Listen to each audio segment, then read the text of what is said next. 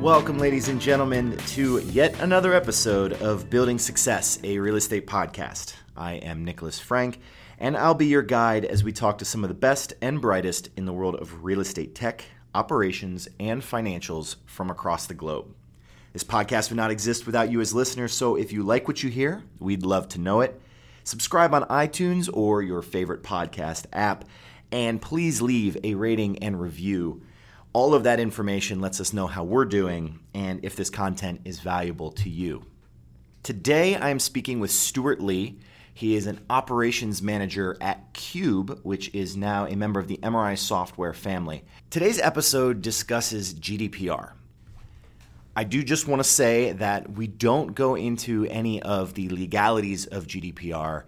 We're not giving any legal advice. This really is a podcast about the kind of marketing effects and the ways that businesses are kind of having to change and adopt, not because of the regulations necessarily, but because of the change in consumer behavior. And both Stuart and I work in marketing functions, and the way that we're doing business and contacting and communicating our clients are changing, and GDPR is just another way that we have to look at the way that we reach out to our consumers. So we hope you enjoy this episode of Building Success. And without further ado, here is Stuart Lee. So I'm here with Stuart Lee. He is a new member of the MRI Software family, but was at Cube for many years before that out in London. Stuart, you want to give kind of a brief bio of yourself? Yeah, okay, thanks Nick. Hi everybody. I was with Cube for around about 10 years in a variety of marketing roles. First of all, looking at content, looking at data, everything really, events, all the whole breadth of marketing. In the last couple of years, it's been much more focused on data, much more focused on systems and marketing reporting and such like. And then about 6 months ago, Cube was acquired by MRI and become part of a much greater, wider company and part of a much larger marketing team. So Stuart, you are involved in data, and we had this discussion a couple of days ago and decided really to record a podcast because I think there's applicability across not only marketing teams but even the real estate industry, and that's these new GDPR regulations. And I don't want us to get into any of the legal technicalities and all of that, but I do want to kind of discuss its effect, what we're looking at as marketers with these new GDPR regulations, both here in the United States, abroad, internationally is obviously where it's most affected. But let's start, if you don't mind, Stuart, kind of just give an overview of what GDPR is. Yeah, sure. So essentially it's an EU law or EU regulations that are coming into force towards the end of May 2018. It's a law designed to protect the privacy of individuals and hand them back the ownership of their data. So anything, that any digital presence that people have is seen to belong to them, and it's given them the right, if you like, to own it. Now what's particularly interesting is we're talking about personal data here, but they've decided, or the EU has decided, that personal data will include your business data. So for me, my MRI Software email address belongs to me. Yeah, which is a great concept, right? And I think even, this is an international regulation. Someone like me living in the United States, it doesn't affect me personally as a consumer yet, but I'd have to agree that it's something that if you'd ask anybody here, they believe that that's something they should have, right? Yeah, absolutely. This my data belongs to me, correctly. Now, it's interesting you talk about the reach of the regulation here. It is an EU regulation. We're obviously, I'm British, speaking from there. We're leaving the EU. Mm-hmm. Nonetheless, the law is still going to be applicable. Anybody that wants to trade with the EU, wants to trade with EU individuals, have the data or hold the data of EU individuals, process that data, you have to be compliant with these GDPR laws. So although it is an EU law, it's going to have a worldwide impact and a worldwide effect. Yeah, so I knew before we even started talking about it as an organization, you started hearing that this was coming up on the horizon. And I know a lot of companies, if you just work domestically here in the United States, you might not think it affects you. But as soon as you start seeing international email addresses in your database, start marketing to and blasting everybody that you might have in your systems, it could have a bigger effect. Absolutely, and that's a very practical effect of it. But I think what you'll find, Nick, is that there is going to be a wider change in consumer behaviour that's driven by this. We live in a worldwide economy, and no country is going to be exempt from the impact of this. No marketplace is going to be exempt from the impact, no matter whether you are immediately affected in terms of holding this data in your system, or whether you're impacted over the medium and longer term by the change in consumer behaviour that this law is naturally going to bring. So it may be that we talk about in the US that the law doesn't apply to the people here, that's fine, but we're going to see throughout the world, and driven by Europeans, that we're going to see changes in behaviour. People are going to expect to own their data. Just because the law doesn't apply in the EU doesn't mean that change of expectation isn't going to apply to individuals. Yeah, and that's already seen here. The big difference here really is that in the United States we have this opt-out ability, and it drives a lot of people crazy to get their inbox just spammed with all of these communications, all of these marketing materials, and that's coming from someone who sent out plenty of marketing materials to email addresses. But that's kind of shifting that mindset now to an opt-in framework, right? Which, from a consumer standpoint, makes a lot of sense. Now, from our side as business people and marketers, that creates a change in the way that we want to market to people.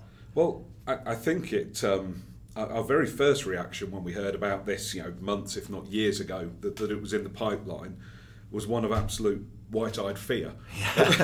Yeah. What are we going to do? We're going to have no data. Mm-hmm. We're going to have nobody to email to. And these years and years of practice that we've been doing, this constant email, and we've had a lot of success off of email marketing. We've found it's a great way to do business, to highlight things. We were really concerned that was going to end. And that we were just going to be left with no choice. Now, that's obviously not going to be the case.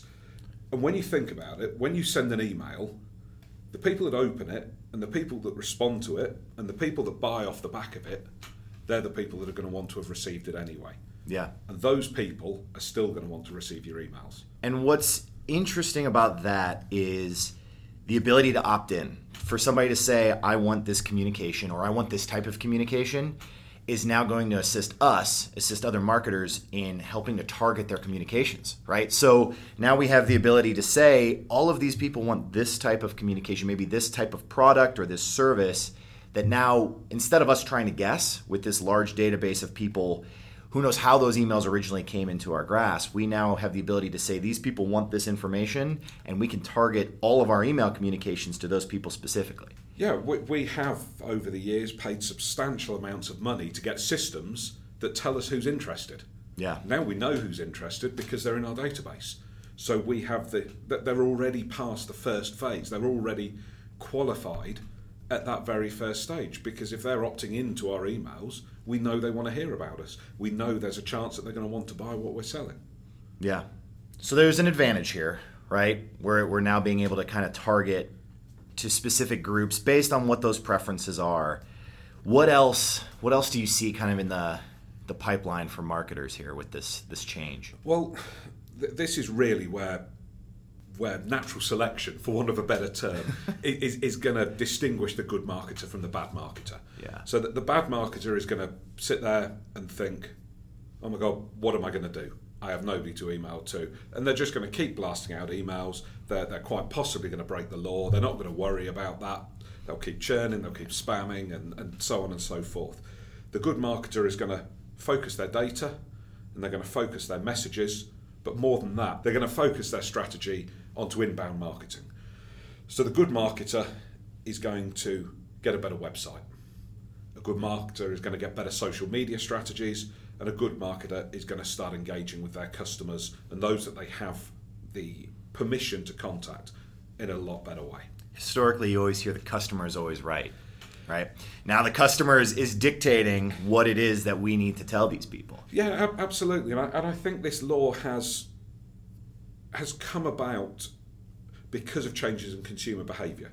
5-10 years ago, the data was a concept in some ways. We didn't really. We had email addresses. We didn't have the mobile. So you went home at the end of the day and checked what little bit of email you had. Consumers, they have power in the palm of their hand. So the law hasn't been created to be punitive. It's not been created to restrict. It's been created to support people as they have additional power and resources to manage their lives. Which is interesting too, because we're talking about the change in behavior, and a lot of that's dictated on technology. Absolutely. As you said, this power in the palm of your hand, and when emailing came out, you were only accessing it through your computer, right? And you would go to your computer, you would check your email maybe once a day, and that would be it, and you'd walk away from it, much like you get mail at your house once a day from the post office, right? Now, with all of those emails coming directly to your phone, you're starting to get interrupted. Your daily tasks, the way that you live, is being changed by your phone beeping or buzzing periodically or constantly from email communications that are now synced directly with your phone. So that's a whole nother piece of this that plays in, is that technology is helping dictate the fact that people don't want to be bothered. They want to be able to live their life. They want to be able to live the life they want and not constantly be berated by companies that they may not want to do business with. And you're right, and this shows the synergy between the behaviour and the law. Yeah. Because the chances are the unsubscribe button would have forced this behaviour anyway. So this law is really just supporting what we would have done. We are taking control of our own communications. Yeah, and we're in real estate, and we provide a B2B service with marketing, but you see that this also will kind of develop and grow out for real estate companies that are working directly with consumers, whether that be residents or tenants, investors. They're in the same boat as well, right? So it's interesting that you talk about technology in that way. Obviously, and we've seen enormous strides in technology in the real estate industry, particularly in the end user. So the change for the residential customer, for example, we have portals, we have apps, we have the ability to interact with your agent, with your owner, with whoever's letting you the property or owns the property. So that there's all kinds of opportunity out of there, and that kind of technology again is driving this consumer behaviour. And let's talk about that for a second, because this is a law centered, in part around emailing, correct? But we do have these advances in technology, these portals, places where people can log in to not only pay their bill, maybe renew a lease, but also to have a direct line of communication with a business. And so it allows for them signing up for these apps to eliminate the need to have that email communication, because now we're moving beyond, it started with phone calls and with letters, and then it moved on to these emails, and now we're talking about text communications, we're talking about portals, a lot of other places for people to sign up to get their communications with the people that matter to them, and emailing becomes, a back seat for some of this new technology. Yeah, and of course emailing, and particularly broadcast emails, the kind that we're used to sending as marketers, or we were used to sending perhaps, they had a much lower level of personalisation. It was a message out there, and this technology is replacing that, and that it's creating that ability to have one-to-one communications with people. So as you say, you can log onto the portal, leave a message, it's backwards and forwards, it's instant, it's there. And that's all part of that change of consumer behaviour that we're seeing. And more importantly, the change of behaviour, it's that change of expectation. So people want that service, they want that ability, and they want that control. And part of that control is they don't want to have stuff sent to them that they don't want to read. And there's going to be a lot of people, I'd figure myself included, if this got spread out to the United States, who would be opting into as little as possible, because I don't want to get bogged down with all this email. And so it changes and shifts the way that you do market to people, that you sell to people. It can become a one-to-one relationship. It's like buying a car. You go and you talk to a car salesman. They help find the car, or maybe force your hand into the car that you want to purchase.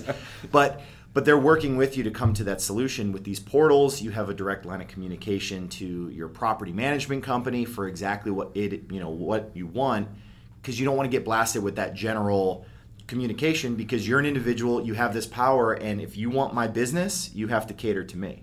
So exactly what you've just said is good marketing is good marketing. Yeah. However we do it, good sales, good service, it's all part of the same package. What this is actually doing is it's taking away some of that impersonalization and going back to that personal relationship, which is more successful. So organizations that embrace this change, that embrace the technology, embrace the ability to communicate with people that want to hear from them, they're going to be more successful. Sure. So you're talking about other companies. I'm just curious. You're over and based in London, and you've got your ear to the ground with a lot of this stuff that's happening. You've talked about your sentiment, your initial sentiment when this was first announced. What's it felt like over there with these new regulations? Besides, obviously, there's a lot of back-end work for companies to become compliant. What's the feeling over there about these regulations? There's still a lot of fear. And to be fair, there's a lot of people burying their head in the sand. They don't seem to be set up for it. And I think come May the 26th, the day after the law goes live, I think there's going to be some test cases pretty quickly. Yeah. And so just from a personal standpoint, because I'm curious, have you been getting emails from companies like, consumer companies that have been emailing you in the past? Are you getting those being asked to opt in right now as it gets close to that window? Yeah. Plenty of them. Now, I've always been quite fastidious in keeping my inbox clean. Yeah. So I'm an opt-outer. Yeah, Same sure. as you said, you Absolutely. would opt in as little as possible. Yeah. For the last however many years I've had email, I've been an opt-outer. So I haven't got too much. Yeah. And those that I'm getting, generally speaking, are the ones I want to hear from. There may be brands I'm interested in buying from, restaurants I want to go to. I want to hear from them. And this goes back to your point, too, about changing the way that we market, not just changing emailing. Those that opt in, we have this great new way of targeting communications. But to that end, if I'm able to opt out of all the communications that I want, I will probably do so. And then if, to your point, if there's something that I'm interested in, I'm now just going to go proactively to their website to get that information, right? So now it changes to before, if you were, especially in B2B, I think, you would have a website because you needed a website, but your whole goal was for them to fill out a contact form so that you could start the process, because you're already blasting them with all the information and you want them to be interested, right? Now I'm proactively curious about something. I'm going to go to that website to try to get my information, and maybe not filling out that form because I now know I've opted in and I don't want that. So you got to have everything available to people as they want it, because again, they have the power now. I think we're going to be seeing an ever increasing amount of a sales cycle being done before contact. Before we even know somebody is interested, there is going to be half, probably up to 3/4 of that sales cycle. And we're only going to be able to influence the last quarter on a one-to-one basis. Yeah. That previous 3/4, or however much it's going to be a huge amount. That's going to have to be the information that we have out there. That's going to have to be the collateral, the written stuff, the videos, all of those things. And that's what's going to sell. That's what's going to be successful. Yeah, and live chat. I can't tell you how many times, if there's a live chat feature, I'm not filling out a contact form or an email. I'm not going to be asked to get emails if I know I can just go and chat and try to get the answer right away. I've done that with many consumer products. If I have a return or a problem with something, talking to them, getting it sorted right away. I do that with my bank. I'll talk to them and chat with them so that way I don't have to call. I don't have to wait for hold music and everything. I found an easier way for me to do things. Now, I think you've hit the nail on the head there, because I'm not a live chatter. Oh, really? I can't stand live chat, and I've been on the other end of it. Yeah. And I've seen some of the people that come in, and some of them are a little crazy with some of the stuff they put in. But what you've really hit the nail on the head there is options. Yeah. By having a range of options, they've got live chat for you, they may have videos for me. It may be a case study for somebody else, it may just be a nice website that gives the good information for another person. That's what it's going to be. It's a range of options for everybody. Power to the people. Absolutely. But it still means that you can put good messages out there. You can put important messages out there. And obviously where you have an existing relationship with customers, that overrides that opt-in. So in a B2B environment, you're not all of a sudden going to lose the ability to communicate with your customers. Yeah, they're not trying to shut down your business, right? And your business Absolutely. practices. Absolutely. They just are making it much more consumer first. Yeah. Right. Well, Stuart, thank you so much for joining me today. I think this was a nice, productive conversation with GDPR, and specifically, I think it's a lesser discussed topic. There's so much I've seen in the news about the actual regulations, what's required, but not necessarily the blowback, but there's a lot of things to be considered from specifically a marketing standpoint. Yeah, we're beyond that, aren't we? There's people in every business that are going to deal with the legal concerns of this, and that's fine. They go away and do that. We have to think what's next. Yeah. May the 26th, the day after it comes into effect, what are we going to do? How are we going to be different? How are we still going to have a successful relationship with our customers and potential customers?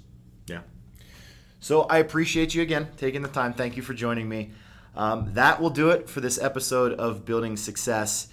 Once again, and as always, if you like what you hear, please subscribe to us on iTunes or your favorite podcast app, and show us some love. Reviews, ratings, and comments are always welcome, so we know that you appreciate and like what it is that we're doing. And until next time, we will see you later.